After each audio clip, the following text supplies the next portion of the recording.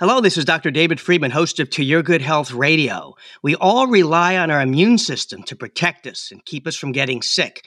But what happens when your immune system malfunctions, or rather than protecting you, it begins attacking you?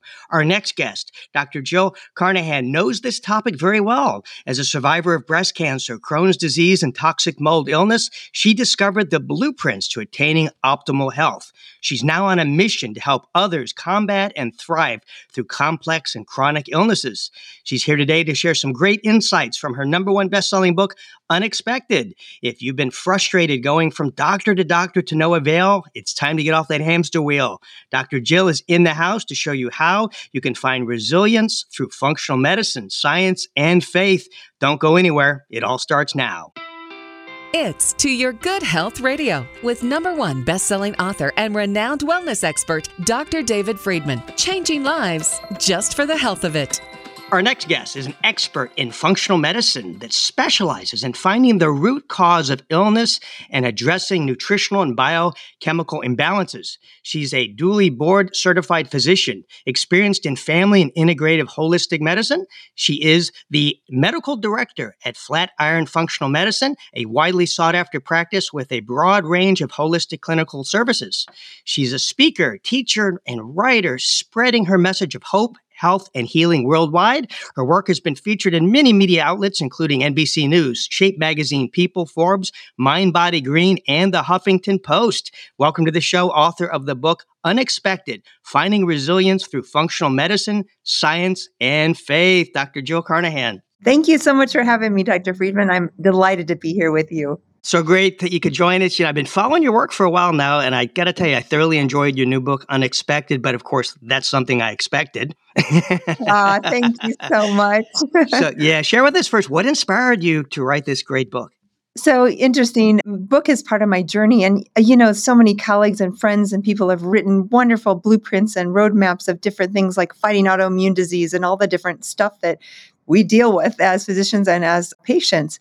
But I really realized that story is the connective tissue between humanity. And I very reluctantly, I really wanted to write a book about environmental toxicity and how it affects our health and very science-based, all that referenced and everything. And I kept getting this intuitive word. I needed to share my story. And so in the end, it really came down to me sharing my journey through cancer, Crohn's disease, autoimmune illness, and mold-related illness, because what my hope was in sharing that was that other people, the reader, could see themselves in the journey. So the joke is it's not really about me. It's really a reflection, hopefully, of the reader and their experience and their journey. And I find the deeper we share on personal levels of our struggles, our difficulties, whether it's physical, emotional, or spiritual, the more we are relatable and so I became very vulnerable in this book and writing this book with the hopes that I could connect with the reader. Well said. I know there's so many people suffering from conditions out there, many considered, quote, incurable by their doctor. And you experienced this personal conquest with the two big C's you mentioned, Crohn's and cancer. Those are biggies. How did your experience as a patient shape your approach as a doctor when dealing with chronic conditions? Wow. And I love how you said the big two C's. I've never heard it that way, but it's absolutely true. It's interesting because I went into medical school and I grew up on a farm. So kind of a holistic, wholesome upbringing. My mother was a retired nurse, retired to raise those 5 children. We had a half-acre garden and we raised fruits and vegetables. And we still went to the doctor, but I had a primary chiropractor as a kiddo, and we had very much holistic mindset. So I grew up knowing that the body could heal, knowing that food was medicine, and kind of understanding that there was more than just medications and surgery. But as I got out of medical school and applied to professional schools, I realized, wow, we need a shift in medicine. And so I went into conventional medical school with this mindset of wanting to do a more holistic model. And then the big 2 C's hit. And it's funny because I never would have asked for the Professor Cancer and the Professor Crohn's. But what happened in the journey was these became some of the greatest teachers of my life, because in my 3rd year of medical school, at the age of 25, I was diagnosed with a very aggressive form of breast cancer. And all of a sudden, I went from medical student, pre-med, pre-doctor, to patient. And I learned a lot more in that experience than any textbook could teach me. One of the things I really learned was, what kind of doctor do I want to be? And I saw doctors that were absolutely amazing, that put everything down and sat and listened and really connected and helped me on my journey. And I saw others that didn't do that. And I really was aware that there's a difference in how we practice medicine, because that's where the healing starts, that connection, that giving hope, that listening. If a patient doesn't trust their doctor, I don't think there's any amount of medication that can overcome that distrust. Yeah, that's so well said. You've definitely turned your mess into your message.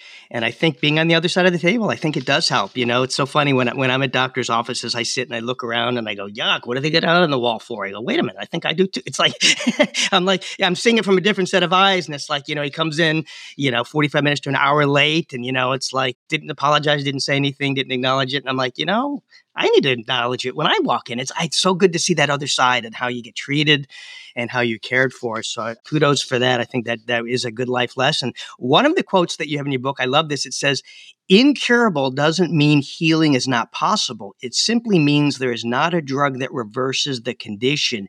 And this is so true. In reality, does Big Pharma really want a drug that cures something, which means no longer bringing them in money? Yeah, it's a dichotomy, isn't it? Such an interesting way, because when we really understand, drugs are amazing. They do life-saving things in so many instances, but they are not a cure to most complex chronic disease of which we're living in an epidemic of. So diabetes, obesity, cardiovascular disease. Drugs can maybe stave off damage, but none of those things cure. And I came face to face to this when I was diagnosed with Crohn's disease just 6 months after I finished all of my treatment for cancer. And there's a connection there, because all of that chemotherapy and treatment for cancer created a much more damaged and permeable gut. And then I had a genetic predisposition, a gene called NOD2, that made me extra reactive on the immune side to my normal microbiome contents. So I think it makes perfect sense that it was like the storm that triggered me into Crohn's. All of a sudden, I was having cyclical fevers after my chemo. I just thought it was because of the chemotherapy and I was just getting recovered. And then I realized something else was going on when I passed out in the ER and I was actually working in the ER, passed out myself, ended up in emergency surgery, and woke up to a surgeon telling me, Jill, you have Crohn's disease. And the follow-up with my gastroenterologist just a week or so later was so telling, because he said, Jill, this is incurable. You're going to have it forever, lifelong. You're probably going to need immune modulating drugs throughout your life. You're likely to need surgery or colonic resection of your colon during that time. Then right before I left, I thought, well, do I have any agency? And I asked him, I'll never forget, I said, Doc, does diet have anything to do with this? And he did not pause. He said, Jill, diet has nothing to do with this. And that was a real shift in my mind and heart, because even though I didn't have a ton of training, I didn't have a lot of nutritional training, and I didn't really know, on the inside, my intuition said that can't be true. And I went on to kind of prove him wrong, because I did find out that diet had a massive effect. And today, 20 plus years later, I no longer have Crohn's disease. Wow. As I mentioned before the show began, I too was a sufferer of Crohn's, and you said these 6 words that I heard, and it really got under my skin. It's when I was diagnosed, we don't know why you have it. You just have it. You're going to have your gut removed, 85% chance, and you're going to be on this biologic. And here's the 6 words: for the rest of your life. And it hit me. I said, what? You're not going to be able to get rid of this for the rest of my life? And this was $14,000 a shot. This stuff's expensive. Yes. And I had no insurance, so I'm struggling. And I've shared my story on the show before, but it was I wake and I says, no, I will not. And that was my words. Those 6 words motivated me to find out what caused it. And through environmental toxin relief, I cured my Crohn's. And of course, I hate using the word cure, because I still get occasional little flare-ups here, but I beat it. I'm in remission against the will and the folks at Duke telling me I had to have my colon removed and I had to go on that Entyvia. So, I'm with you there. Those 6 words, that was such a fuel for me. It's like, you don't care what caused it. Just cut out and get on this drug forever. Yes, I so relate. Same story, because that when the doctor's like, there's no hope, you're going to have this forever, this is incurable. And the truth is, you and I both, I totally believe, like you, that I'm cured. I do not have flares. I do not have symptoms. I'm not on medication.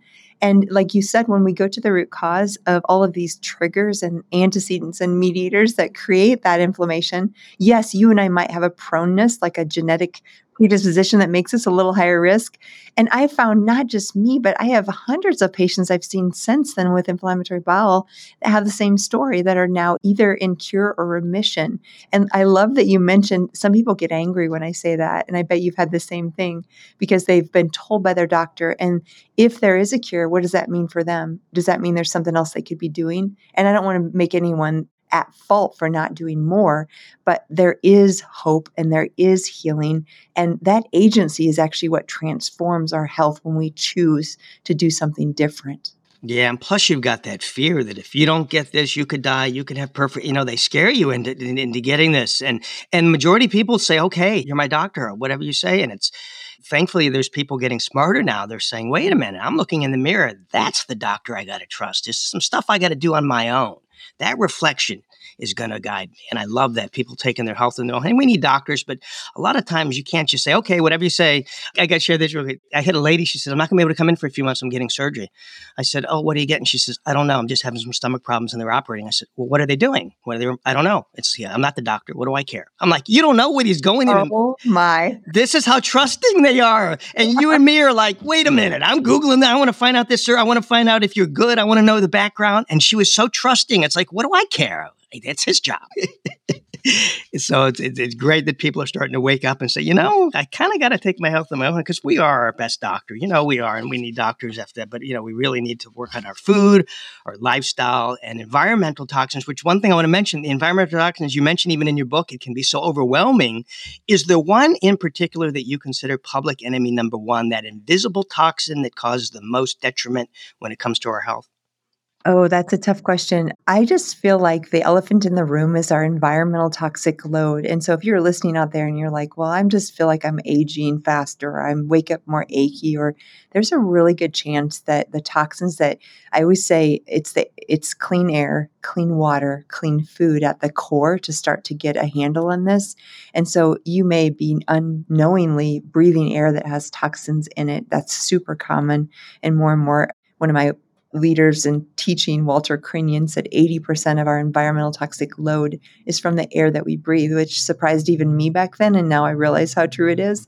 And then the water, if we're not drinking clean water, so often it's contaminated. In Colorado, the state where I live, they just found PFA levels, polyfluorinated compounds that come from like Gore-Tex and Teflon waterproofing. It's contaminated in every water supply that they checked, all the public water supply. And these are forever chemicals that the scientists can't even calculate the half-life. So they're going to be around for decades, if not hundreds and thousands of years. They're there. And so we've contaminated our water supply. So we really need to make sure we're drinking filtered water. There's no more safety in tap water anymore. And then clean food and food supply also is becoming more and more contaminated. So if we're not consciously, you said earlier, like that consciousness of a patient, not just blindly trusting, but being aware and asking questions. It's the same way with the air we breathe, the water we drink, and the food that we eat. We need to start being very conscious about that because that's where true health starts. Yeah, and you bring trusting up. I get people, I mentioned the water filter, they go, I get my tap water. They take care of that. They got EPA, they got the scientists that come and making sure it's clean. I'm like, you really believe that? They really do. They think that it's been inspected. They've come in there with their microscopes. Okay, all clear. Exactly. But I'm glad you brought up water because that's how I got my autoimmune disease. DuPont dumped a toxic chemical in my city's water supply, and it took forever for me to find it. And I'm curious, what percentage, autoimmune's so high now, what percentage of autoimmune disorders have you found to be connected to a toxin overload? Oh, that's such a good question. Well, we know from the triad, which is genetics, which we can change the expression of genes, but we can't really change what we've been dealt. That's one of the triad. The other component is that gut immune interface, which is why the chemo and the leaky gut and the Crohn's are so connected. But the third thing is environmental trigger. So 100% of autoimmunity has an environmental trigger. Now, you asked specifically about environmental toxins, and I would guess maybe 70, 80% is environmental toxins on some level. The other 20% could be food like gluten or maybe some internal. We think about exotoxins like metals and parabens and phthalates and mold and mycotoxins and all of these things that come in from the outside. And those are certainly toxic load.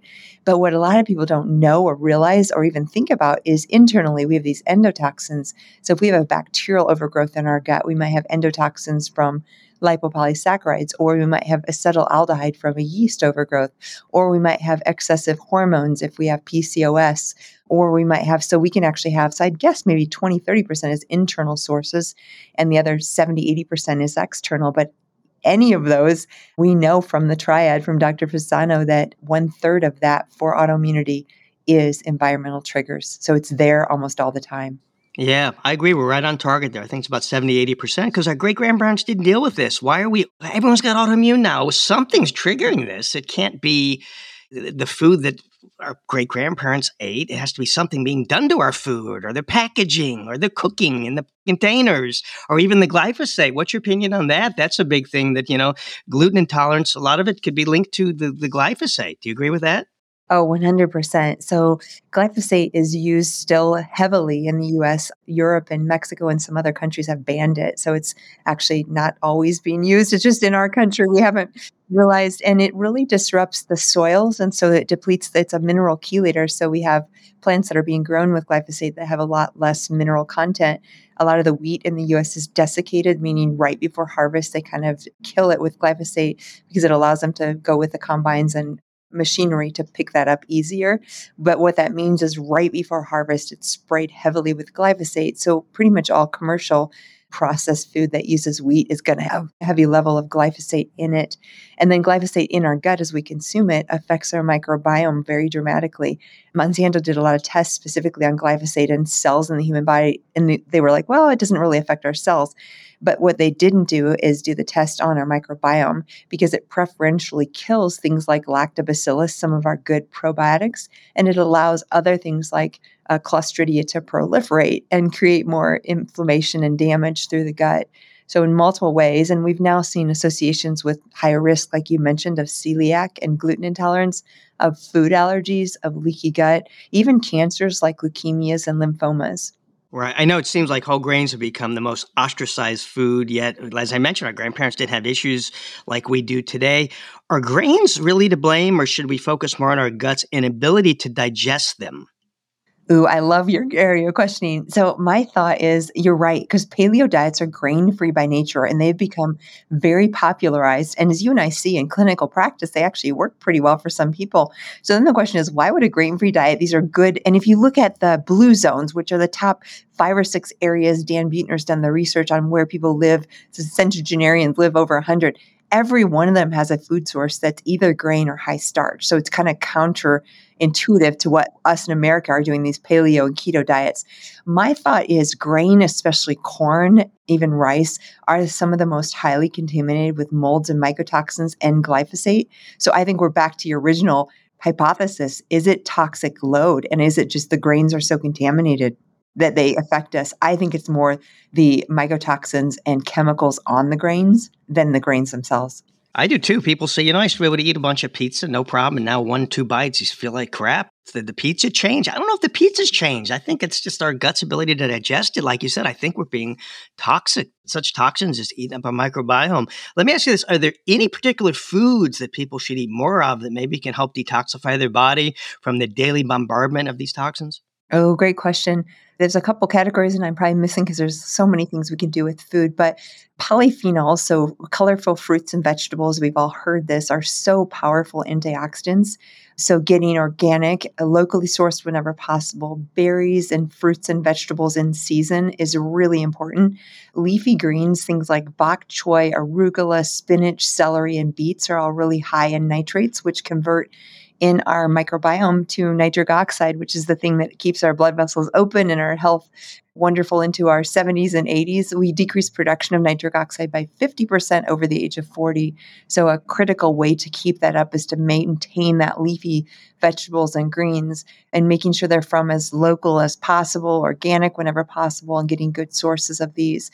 So really plant-based foods, even though I still eat meat, and I find some of us who've had gut issues in the past do not do great on a vegetarian diet, although some patients do. I still feel like for me, a little bit of fish, especially fish and chicken, can be powerful. But no matter who you are, I'm still a huge proponent of a plant-based diet as being really, really critical, even if you're eating meat, because the plants are where the nutrients, the polyphenols, and nitric oxide precursors and all these wonderful things come from. Yeah, it was my biggest frustration. I get people on here, the carnivore, just eat meat, stay away from grains and fruit and vegetables. And I'm like, really? Apples are bad, stay away. I'm like, and I had one guy that was against all fruit. He said, fruit's the cause of disease, it causes cancer, causes pain. I said, fruit? So I'm with you. It's like, I think these excessive diets that just ram, like you've got to just eat raw liver now is a big one, Right. now, right? Oh my God, yuck. Right. I know. Well, I think what's happened is the gut gets so, I have seen, you and I know with Crohn's and colitis, the gut can be so inflamed. And sometimes, especially when you have massive permeability, you throw in grains or some of these things, even fruits and vegetables, or you have overgrowth of bacteria, those things make you feel worse because they're creating inflammation and the lipopolysaccharide bacterial coatings cross over into the immune system. So taking them out, people end up feeling better. But what happens is they're not really healing the root cause, which is the leaky gut or the bacterial overgrowth. So yes, a lot of people who are sick with SIBO or SIFO, these bacterial or fungal overgrowths, go on a carnivore diet or go on a keto diet and they feel amazing because they're not feeding those abnormal overgrowths. But if they would go to the root cause and actually get rid of the problem, then they could go back to eating a diverse, healthy, microbiome friendly diet, because long-term, low FODMAP, carnivore, keto diets will actually starve the healthy microbiome that we need long-term to prevent autoimmunity. So true. And I know you cringe when you see all these little short videos and social media saying just, beef's all we need, eat like a caveman. And of course, in my book, I debunk that because cavemen ate mostly fruits, vegetables, and grains. It's like, well, where's your research? It's the paleo. They didn't have access to animals. It was so much easier just to reach down and grab the fruits and the plants. So but I'm a big fan of cilantro, which has been shown to detoxify heavy metals and perfluorinated compounds. But sadly, some people have this gene receptor that makes cilantro taste like soap. So I guess when they cussed as kids, their parents probably washed their mouth out with cilantro. Yeah. Oh, and I love that you mentioned herbs. I didn't even mention that, but rosemary, thyme, cilantro, parsley. There's so many of these like herbs and spices that are absolutely powerful for detox. Even milk thistle, which we can use as tea. So I really love that you mentioned that because that's a critical part of detox. And of course, controversial topic would be coffee. Let me get your tip on that. I know it's pros and cons. Some people say it destroys the microbiome. It creates peristalsis, which is bad for people with gut problems, but others say it's great. What's your view on Java in the morning? Oh, I love this question. I have taught gut research and gut health for 20 years. And the real data shows that polyphenols from coffee, which is actually sadly for Americans, one of the primary sources of their polyphenols, because a lot of Americans aren't getting their fruits and vegetables, so they're getting it from coffee. So first thing is back to environmental toxic load. Many batches of coffee and much of the coffee that we purchase is loaded with pesticides and loaded with mycotoxins. So the first thing is, if you're brewing coffee that is not certified clean and clear of chemicals, toxins, pesticides, mycotoxins, you're literally brewing those chemicals into that morning cup of Java. So that is an absolute no-go. So I'd rather have you not have coffee at all if you're not going to drink clean or certified coffee that is tested for these things. Now, let's say we have a clean source. The evidence supports liver health, metabolic health. So there are hundreds of studies on protection of liver health, protection of diabetes, protection of even cardiovascular disease. And part of this is because the polyphenols in coffee and chocolate, which is another of my favorite food groups, those polyphenols feed the microbiome to create fermentation and create short chain fatty acids like butyrate. And we are now finding more and more and more evidence for mood disorders, for cardiovascular disease, for general health overall, and these production of short chain fatty acids and the crucial role that they play. So for that reason, I feel like coffee can be part of a healthy diet. The caveats are clean coffee. And if your cytochromes, your phase 1 liver enzymes are very slow, then you don't process that caffeine quickly and it could affect sleep. It could create anxiety. Most people know as a teenager or college student when they have their first cup of coffee, if they drink it at 10 a.m. and they're up at 10 p.m. still wired, they're not going to be the kind of people who do well with drinking coffee. So the first thing is, how fast are your cytochromes? And you know this when you drink a cup of coffee, if 4 to 6 hours later you can fall asleep, no problem. That's a pretty average normal. I'm a fast metabolizer, so I can still drink coffee at 5 o'clock at night and sleep fine. But as I get older, it affects me more and more. So knowing your cytochrome speed, and again, just drinking coffee, you can kind of know that of how it affects you, making sure you have a clean source. But if those caveats are in place, I think coffee can be an amazingly healthy antioxidant. Yeah, now you got a lot of coffee drinkers, probably some drinking right now as they're listening to this saying, well, how do I know if it's clean? What's a clean source? What do they look for? USDA certified organic? What do they look for to feel safe drinking the Java? Yeah, so I certainly have a few brands. I won't mention any names, but I will say that you can ask your manufacturer where you get your coffee. If they're not actually testing and they can give you third-party verification, then don't get it. I will say single estate, original kind of fair trade, like if you know this comes from this one estate in Honduras and it's a single estate and they maybe aren't wealthy enough to get the organic certification, but they don't use any chemicals, you really need to know your grower. And it's funny because we think back to our grandparents, you know what they did is they either grew their own food or they knew their neighbors and they traded food, and they always knew the source of their food. And with coffee, that's really the important thing is you need to know the source. If you just buy the stuff that's on the corner, like from Starbucks, you're not getting a great product. Yeah, I love that. Knowing the source, I tell people that too. Same with nutritional products. Go and see who the CEO is. Read the story, vision. See if he went and flew there and holding up the plant. I mean, this is passion. And same with wines. It's like if they're a state that loves their wine and they've been around as a family estate, probably a good source there, in France. And, if they've got their family signature on there, that signature means something. They're not going to scrimp on that. So I love that you're saying, learn. It's not the foolproof, but it's good to know the source. Interesting. While reading your book, there's a 21-letter word that jumped out at me that has never been uttered by any guest that I've interviewed in 28 years on this show. Ready? Psychoneuroimmunology. The study of I love it. I've never said that. 21-letter word, the study of the mind's influence on health and disease. And you stated that for many conditions, including breast cancer, the mind has this highest influence on our health. Share with us the power of getting a checkup from the neck up. Oh, I love this. So I trained in bioengineering, and I am the most left brain analytical person you'll meet as far as in my background, right? And what I realized is sometimes that analytical mind is almost a cover up or coping mechanism with our bodies. And when I look back, I got married at 21, inherited 3 stepchildren, beautiful family. And while I was just married and in medical school, raising 3 children, I had so much stress and so many things, and it was all good.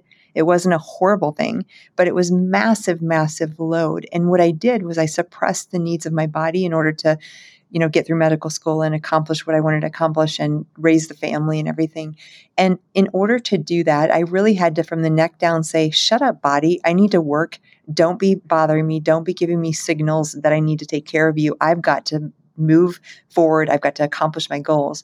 And by doing that, I learned to dissociate from my body, from my feelings, from my, if there was, chest discomfort or shoulder pain or stomach ache.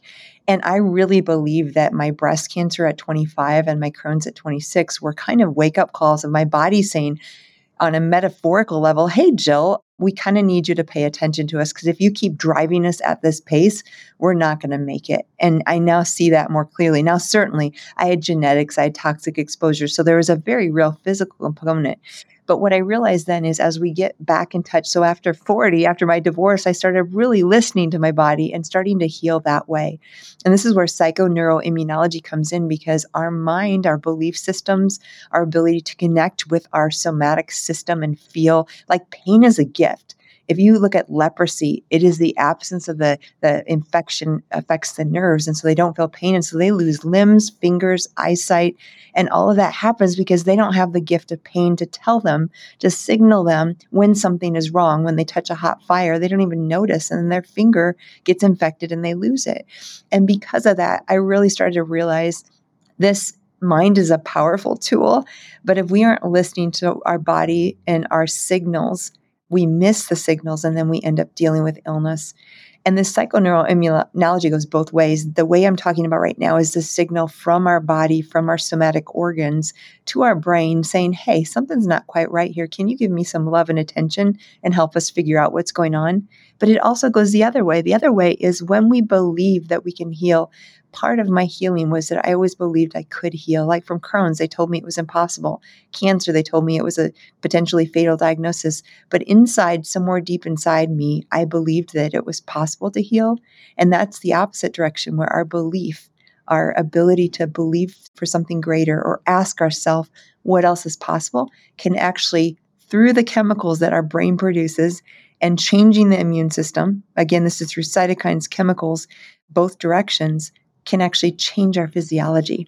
Yeah, so true. Mindset's just so crucial. I remember interviewing John Tesh and Scott Hamilton on the show, and both were diagnosed with aggressive terminal cancer, given literally just months to live. And they both said, interesting, like almost verbatim, that their positive outlook and maintaining a sense of humor played a key role in beating the deadly disease. So I think that if we, I'm the victim and I'm going to die, I think you're programming. Oh, you're listening to yourself. You've got to be positive.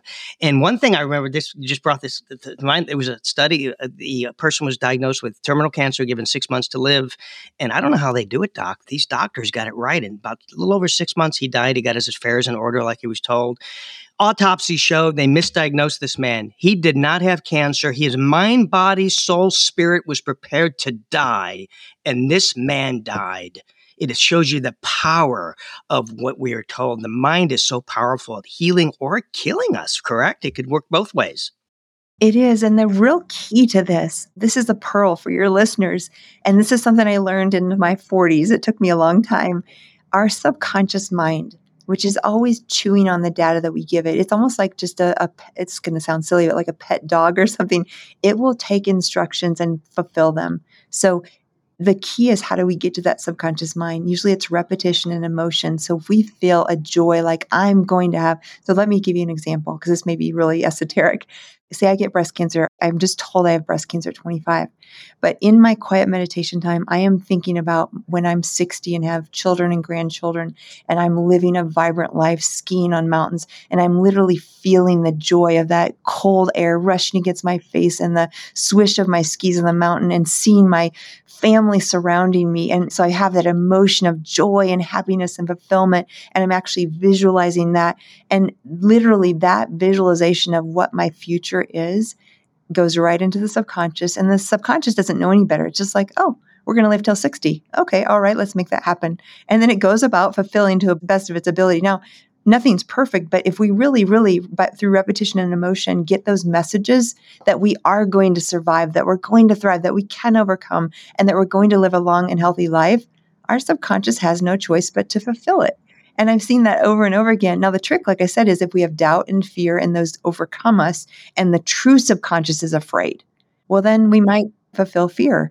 It's not always easy. This sounds really simple, and you really have to program that subconscious mind, but it's a powerful ally. And I've seen it over and over again. The belief in what is possible is a huge driver to healing. Yeah. You remind me, we had a guest on once that had terminal cancer, and he would go to bed, shut his eyes, and visualize Pac-Man eating up the cancer.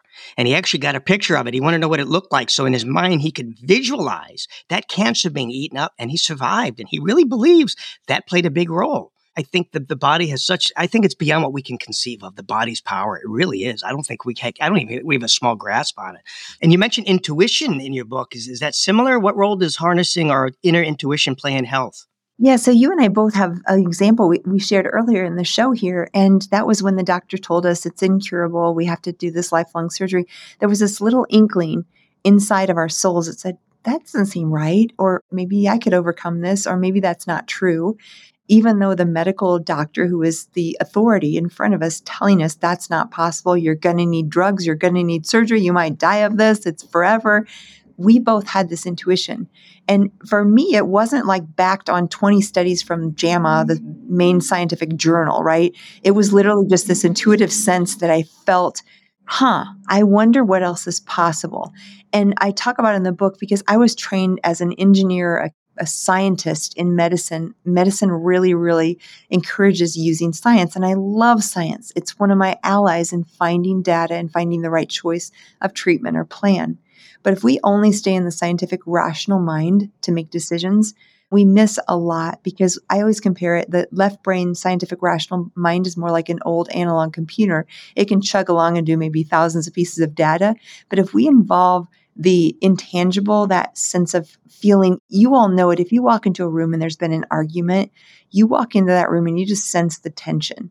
And you can't put your finger on it. No one's told you that, but you intuitively sense, this doesn't feel good. Or you walk into a dark alley and you're like, there's something not right. You turn around and walk away. Those are intuitive senses. And what it is actually data points from your subconscious, your maybe hearing, your sight, your sound, your sense of prickling on the, hairs of your skin. And if you trust that, that intuition can actually give you data. It's much more like a supercomputer that can take millions of pieces of data within microseconds and analyze it, but it goes right past your rational mind. So sometimes we doubt it and we second guess it, but it's actually a powerful source of information if we start to trust it and hone in on it. Well said. So we follow this. I've got it's called the DIG method whenever I'm looking at anything, and I wrote about it. It's DIG, discoveries, that's the science, intuition, and then God. And that's your faith. And you put those three, and it's a three-wheeler. It has to have all three wheels. And by doing that, you can find out, is this true? Is that true? You just trust your intuition, look at the discoveries, but if they're biased, you got to cross them out. They've been paid for. So it's really cool. Let me ask you this. I know a lot of people are hearing, that you and I, we found out we were toxin and all that. How do they know this? Is there blood test that you recommend the average person should have to get a gauge point to where they are health-wise? Because let's face it, a lot of doctors roll their eyes. My GI doctor said, could it be the water? Could it be toxic? He rolled his eyes. No, he had no interest in testing me. What can they do? So right now, your average general practitioner doesn't either know or have access to the test that would test for this.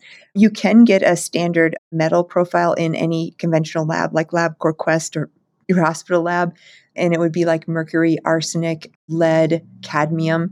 But a blood serum level is going to tell recent, like last 3 months or so of exposure. The best test for things like cadmium is actually urine. So you really have to have a doc who knows where to test. The type of tests that I do, so if you find a functional or integrative practitioner, you can get a urine profile from labs like Vibrant or Mosaic or even Genova. There's about 3 big labs that do a panel that will screen you in the urine. And again, it's going to be more recent exposures. So number one, you can get the test. Number two, you probably need a functional integrative doctor because many other docs won't know exactly what to order. But number three, back to our original conversation on this, I kind of assume that everybody walking in the door has some toxic load. And even though it is helpful to know lead and mercury are chelated differently than, say, mycotoxins or parabens or phthalates, some of the basic principles are this. Let me get real practical. Number one, sweating. Sweating is a wonderful way to increase our excretion of toxins, decrease our toxic load. So getting in the sauna, working out, sweating, all of those things are really powerful. Lymphatic drainage is another thing. So that's where cold plunge therapy or rebounding or lymphatic drainage massage or dry brushing or castor oil packs, all of these things are ways to enhance lymphatics. Supporting the liver is another thing. So things like milk thistle, N-acetylcysteine, R-lipoic acid, glutathione, all crucial to detoxification.